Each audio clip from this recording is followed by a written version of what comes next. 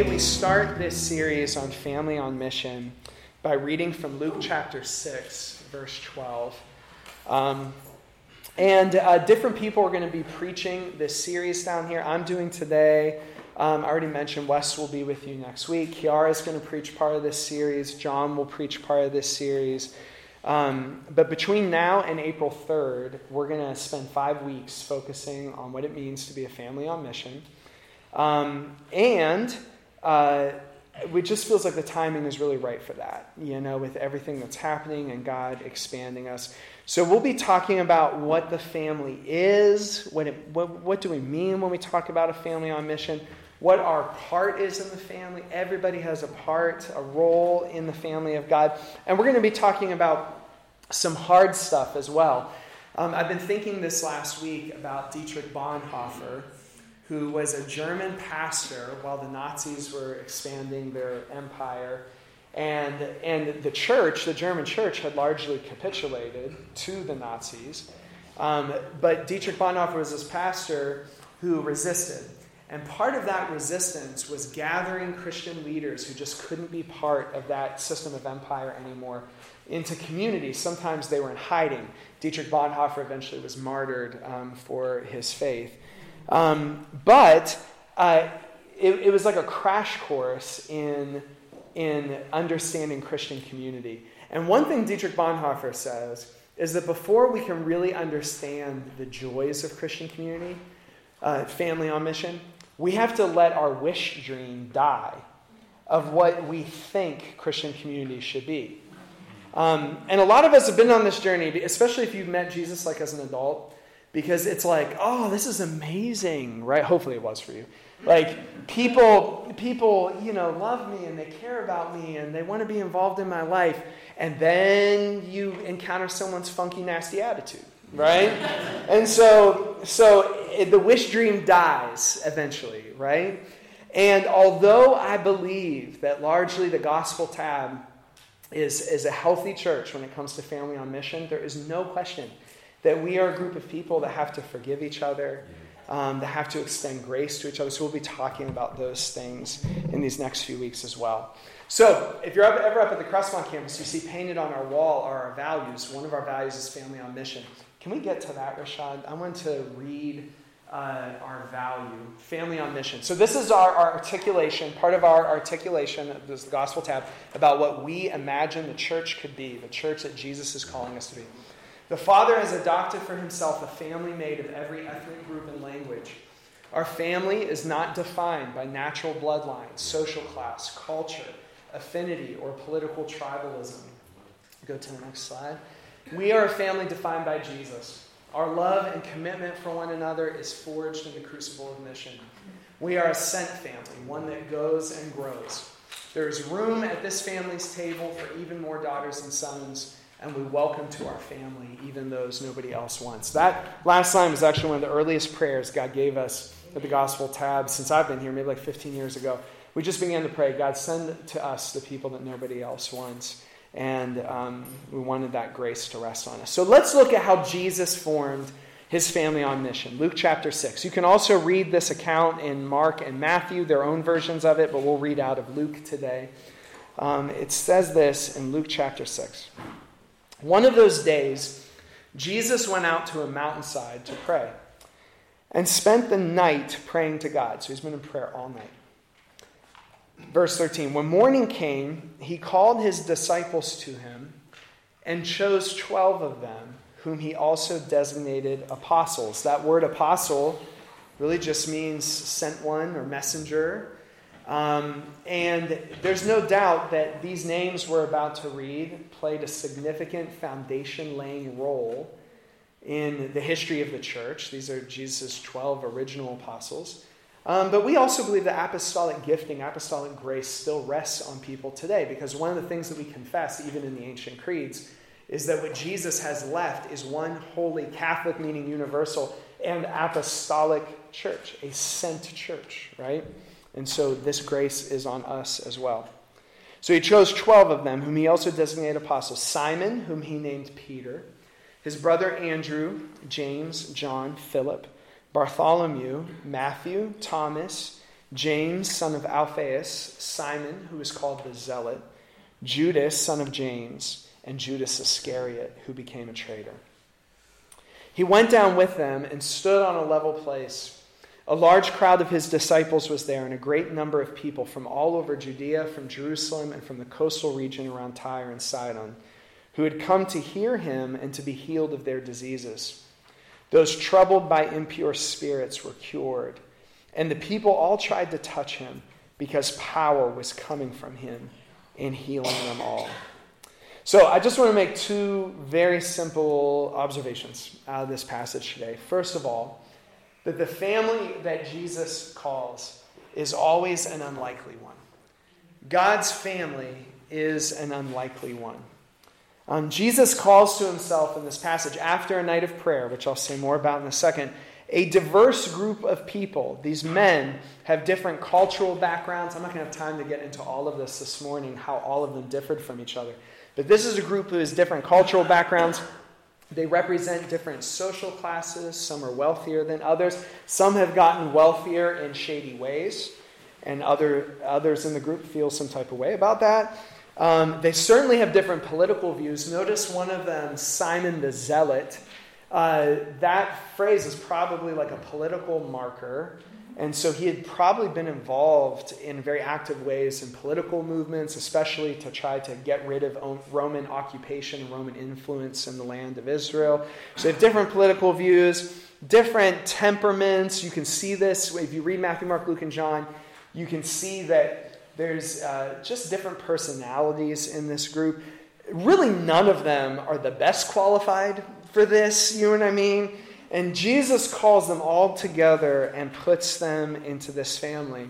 But this is only the beginning of God's diverse family, because the family will only get more diverse during Jesus' ministry, and especially after Pentecost, once the Holy Spirit is poured out onto the church. And especially in the book of Acts, then we start to see all different kinds of cultures included in this family, rich and poor. Jesus, by the end of his ministry, doesn't only have male disciples, but female disciples as well. Even think of the Ethiopian eunuch, who's one of the early converts in the book of Acts, who is a sexual and gender outsider. All of this diversity coming into a family to follow Jesus. So here's my question. What makes a family like that work? Because that's a mess, you know? What makes a family like that? Like, that sounds good, but it doesn't take long before we get around people who are different than us, and we realize this is a lot harder. Our wish dream dies, right? Well, I just want to suggest this morning that what makes the family work is not us sharing the same culture. And it's worth saying, by the way, because of course we come into Jesus' family, we come into the church from different cultural backgrounds. But I know some churches that try to solve the issue of getting the family to work by forcing a culture onto everybody, right? It's like, you got to act like us, look like us, dress like us. Then you can be part of us, right? Create these controlling environments. But it doesn't work. The conflicts still happen. The issues still happen. Politics. I know churches that try to organize around politics. And I'm friends with churches who are more on one side of this political spectrum or more on the other. I know churches that really try to form their culture around the political stance and political involvement. And listen, especially in places where people have been hurt and marginalized by systems, well, of course we're going to get involved in these issues. But it cannot be what holds the family together, right? Because we're going to disagree on things. I saw someone post something this morning on Facebook. They're not in this room. But they posted something on Facebook, and I just didn't agree with it. You know what I mean? I was just like, that's not how I feel about that issue, right? So if that's going to be what we form a family around, then we're going to miss out on something. I know a lot of churches that really try to form their family around a personality. So it's our love for this pastor or this leader or this person that holds us together. And that might last for a little bit, but can I tell you something that's kind of like the underbelly of environments like that, is that then if you don't fit in with that pastor, or that pastor doesn't like you, you're going to be excluded from the family pretty quickly. And I know a lot of people who have found themselves on the wrong side of a charismatic leader, right? And not to mention it's idolatry. There was a person or a personality was never supposed to be, right? What held the family together. And let me just remind you, Gospel Tab, in these days where I've announced my transition out of this lead pastor role, that our family was never held together by Joel Repic. Joel Repic didn't die for your sins or fill you with the Spirit or release you to ministry, right? And we're audacious enough to believe that Jesus in our midst, not a pastor or personality in our midst, is enough, right? Or I know churches that really just try to make it all about the mission. And hear what I'm saying, because we talk about mission all the time. Today we're talking about like family on mission. But hear what I'm saying. Even a mission, a way to serve a group of people or a community or a city, these things in and of themselves will not hold a family together. It just won't. The family won't get held together just by some mutual mission that we have. This really diverse family, this unlikely family, is only held together by one thing, more specifically one person, and his name is Jesus. It is his presence among us, his lordship over the family, his invitation to us that holds the family together. I want you to know that the soil of culture, as beautiful as culture is, and as much as Jesus wants to work in culture, the soil of culture is too shallow for the roots of family to go deep. The soil of personality or the soil of politics, even the soil of our collective mission together, is too shallow to hold this family together. We're too diverse. We're too unlike each other. We don't have enough shared history. We had too big or small personalities or whatever. Some of us don't smell the right way or whatever. You know what I mean? We just don't. The smells are too intense. It's just like, for all these reasons, we need deep soil. And the only soil deep enough that I know of that can hold that kind of family together, where the roots can go deep, is the soil of Jesus' presence among his people. Yeah. And there's an interesting thing when Jesus is really Lord in a family. Not just when we say it and it ends up being just a personality. Or when we say it and it ends up being a mission. Or we say it and it ends up just being our culture or whatever. I'm saying when Jesus is really Lord among a group of people, when he is present and active among us in a tangible way, something happens. There is kind of a restraint, a carefulness that we begin to show with each other. And here's why. It's because we begin to realize that Jesus invited me to this family, extended his arms, but he invited you too. And this means that you are not just a person that I can use for my own end. You're not a person that I can ignore. You're a person who Jesus picked for the party. You're a person who Jesus picked for the mission. You're a person who's valuable in this thing. And that's going to change how I view you. Even when you do things wrong, and the family is messy, we do things wrong. I've really learned this about as a parent, because my kids don't always disagree. Sorry, I won't say too much. They don't always agree, all right? And so, they have disagreements or whatever. And if you've been a parent, or if you've led a youth ministry, or if you've been in authority over children and youth in any way, then you know what it's like to be able to see who was wrong in the disagreement. It's like, no, that was your fault, right? Like, not your fault. You know what that feels like, and still to 100% be for both of those kids, right? It's like families can talk about what's wrong, right? We can talk about who messed up. We can say, especially if we're talking about ourselves, we can say, look, I did the wrong thing. That's my bad, right? That's me. Like, we can say that, but we can remember that we have a Father who invited us into this family that even when one of us is wrong, is for all of us in perfect love. That's going to change the way I treat you, or at least it should. It's going to change the way I talk about you. It's going to change the way I value you. And we all have stories, don't we? Where God Like, don't you wish you could just pick the team, but instead, like, God picks the team? And you've been praying, like, that you be holy and patient, all these things. And then he puts these people, you know what I mean? Like, around you. And God has a way of answering our prayers through challenging people. I wish it weren't the case. But we've all experienced that before, right? So let me tell you a story. There was this guy who is licensed in the same denomination that I'm licensed in, and I could not stand this homie. I could not. And let me tell you something. That is so rare for me. I almost never, just my personality, I just love people. I rarely meet someone who causes those emotions to come up in me. But this guy was that, for sure. All right? And so for whatever reason, he just got on me. I didn't like the way he did ministry. I didn't like the way he talked. I just didn't like it. You know what I mean? Like, for all these reasons. And I kept it. I can only think of that. Well, it's because Jesus changed my heart. I'm only down to 2. All right. The list was longer. So anyway, Jesus keeps checking off the list. All right. So anyway, it was just bad, but I kept it like a good, holy Christian person. I just bottled it all up inside. You know what I mean? Like, I didn't talk to anybody about it. Except I did to a few people, right? Because you do too, right? And so, with some people, when I felt emboldened, I'd be like, can you believe he does this? Can you believe he does that? I'd say this stuff. Well, get this. This is so long ago, so I can tell the story. I was in the ordination process, right?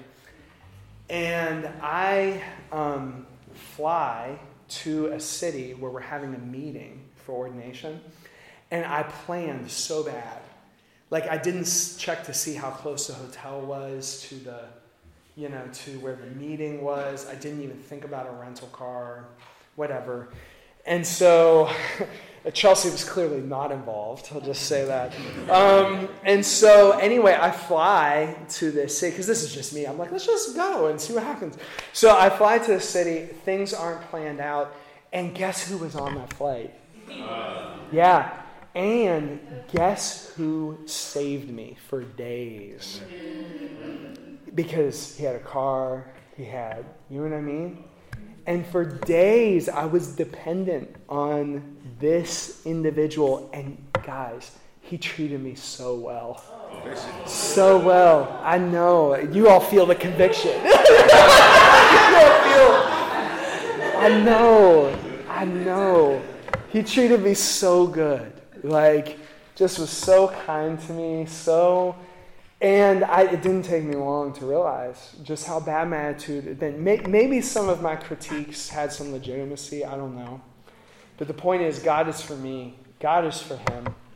And it might not be that we have to, work all closely together for our whole ministries or something. Like, personality is real, all that stuff is real.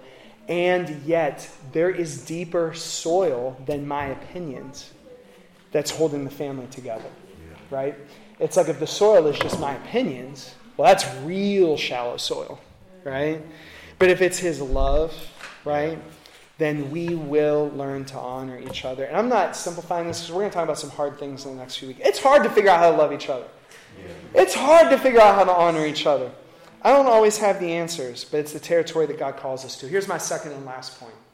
That the context of our relationships in this unlikely family is up, in, and out.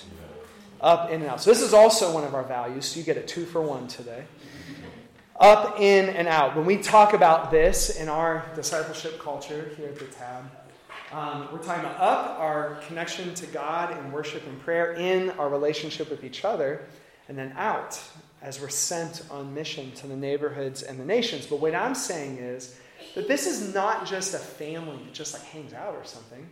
This right here is the context of our relationships, up, in, and out. It means we do hang out some, because that's the in part, but there's other things that form our relationships and cause us to go deep. Now, there's just something for you to reflect on here, and something for the Gospel Tab family to reflect on.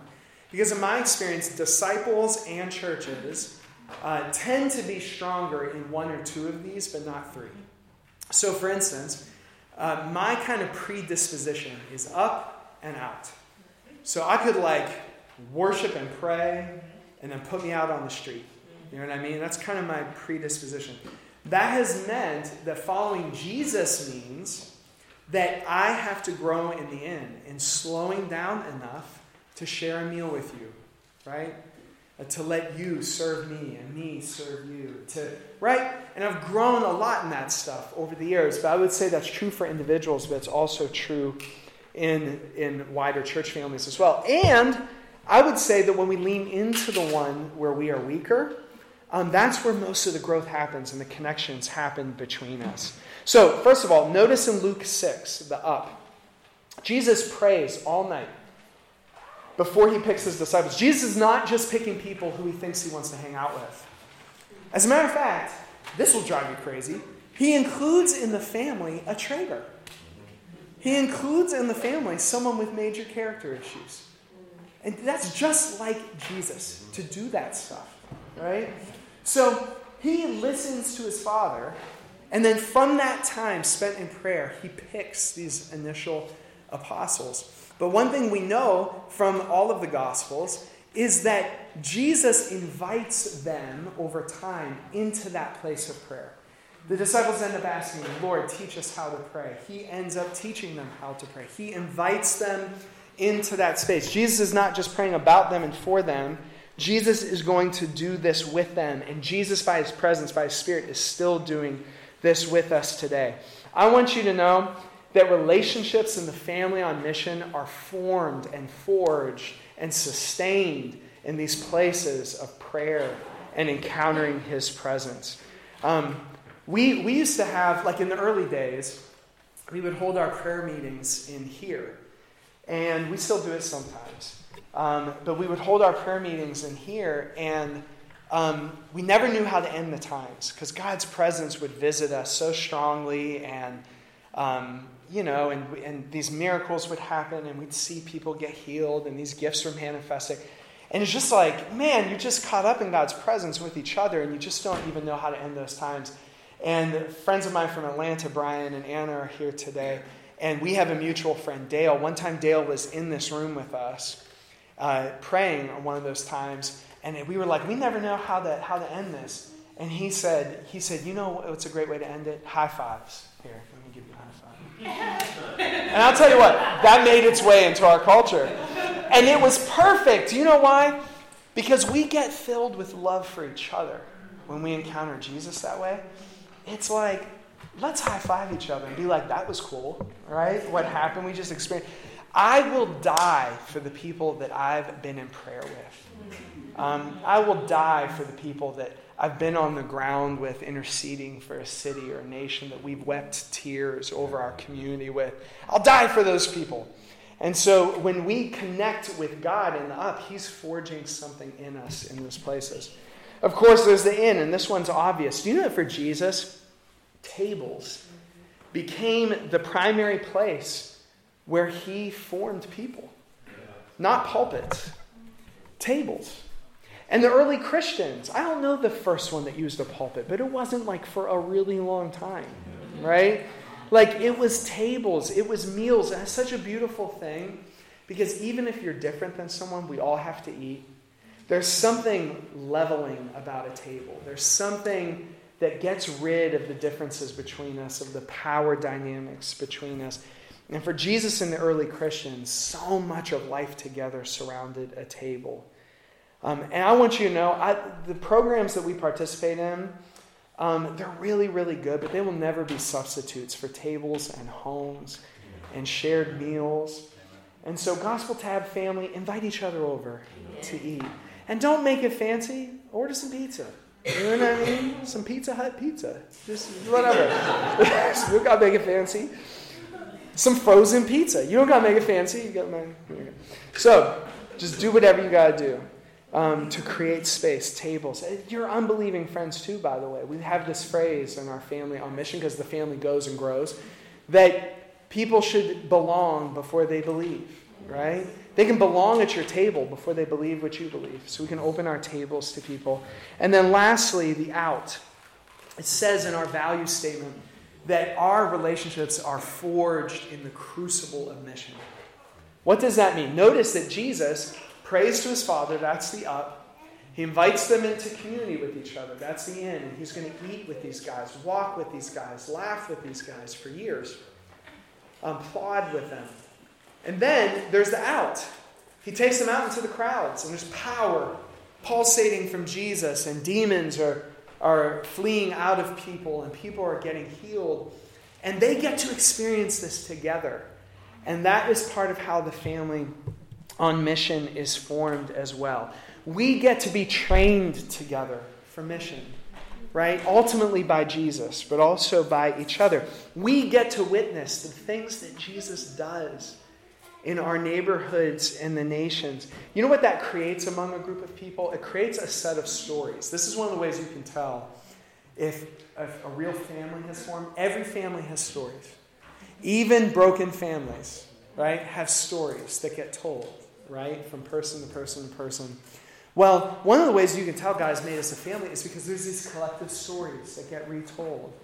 And that's so true about the Gospel Tab family.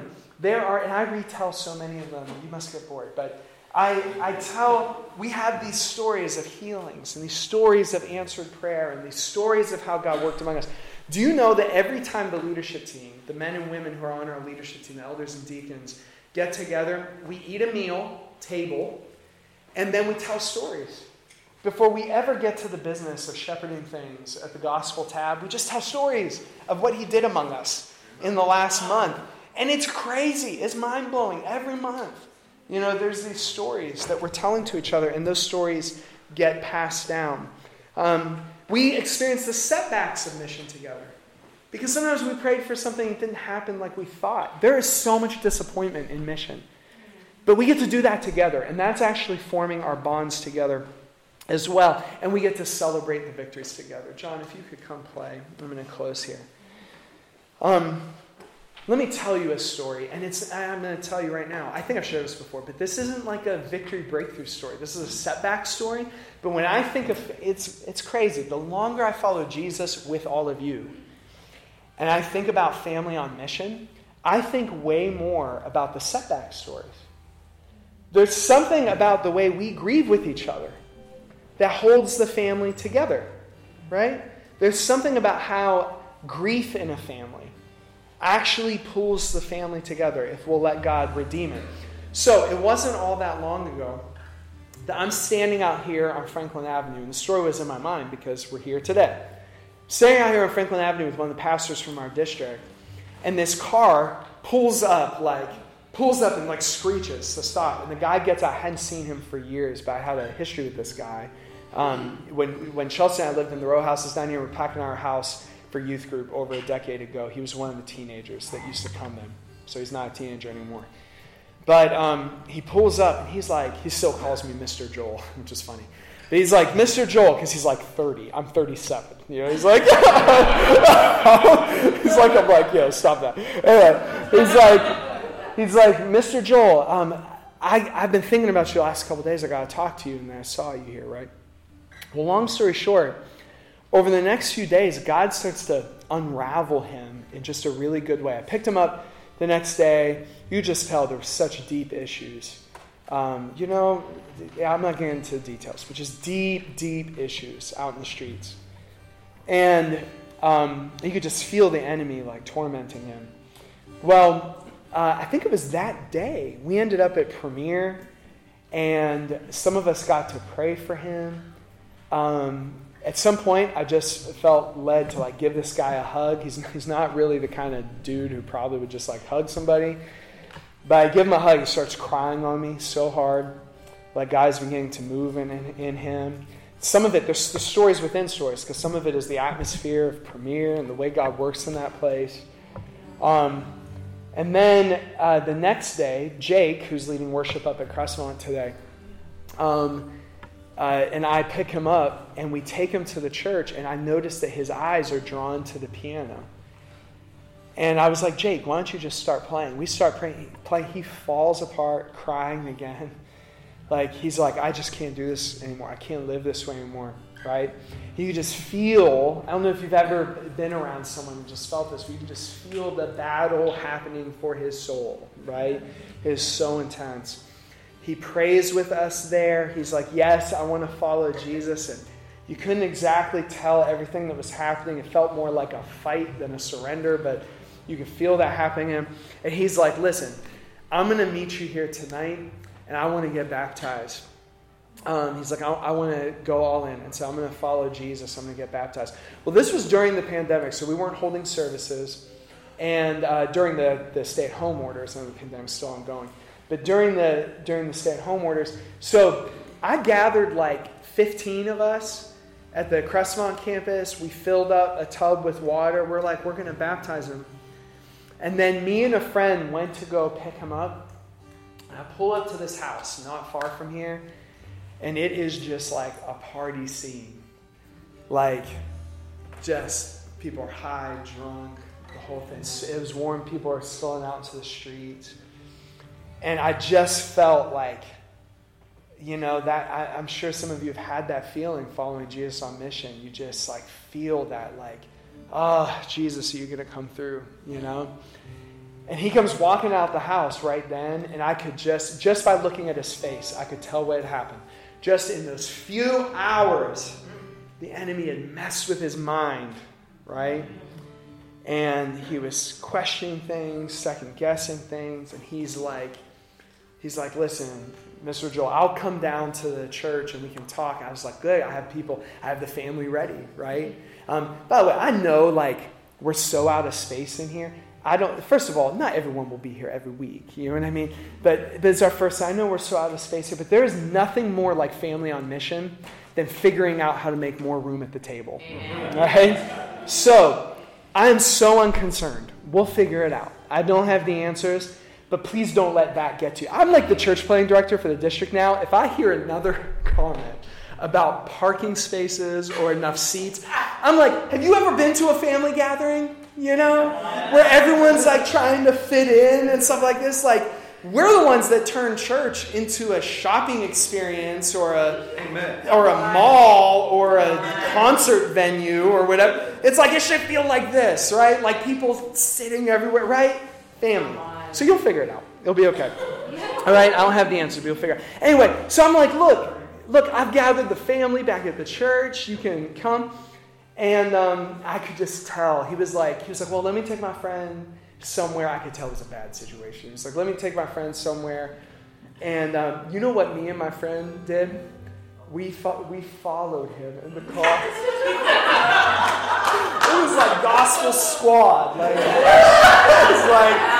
We're like following him in the car, and we're like paying attention to his blinker. He's like going back up to the church, and every time like the blinker kind of went in the direction of the church, we're like, hallelujah, yes, Jesus, you're doing it. And every time we went the other direction, we're like, oh, no. Eventually I realized I was going to get arrested, so I stopped following him.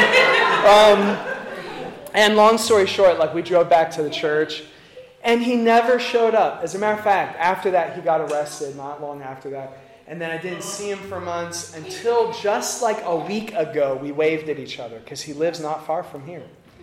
And we waved at each other. And I'm sure we'll reconnect sometime soon, but I hadn't seen him for the longest time. Why am I telling you this setback story? Here's why. You know what we did? Because 15 of us had gathered. You know what we did? We worshiped. Yeah. Like... I don't want to exaggerate. It's like a couple hours. We just worshipped in this place of grief and setback. And, oh, Jesus, we so want to see you break in and have the victory. And we believe you're going to. But there's just a setback here. Like this is a real battle, right? For the souls of people. And we just got to grieve with each other and worship together. And when I think of the family on mission, so very often I think of those moments, right? When it felt like setback, but we had each other. And we got to grieve, and we got to cry out to God and believe that His word is still true no matter what we're seeing, and believe that He's going to have the breakthrough. That's how we get to the next breakthrough as a family on mission. We worship our way through the setbacks to the next breakthrough on mission, right? And God calls us to that. As a matter of fact, we'll mobilize some prayer ministers, I think, here soon. But I don't know what setbacks you've experienced personally or as a family on mission, but there's always setbacks in the mission. There's always the prayer that we know, we believe God's going to answer it, but we just can't see the way forward. So there was a prophetic theme here this morning on that, unplanned. And so why don't we just worship?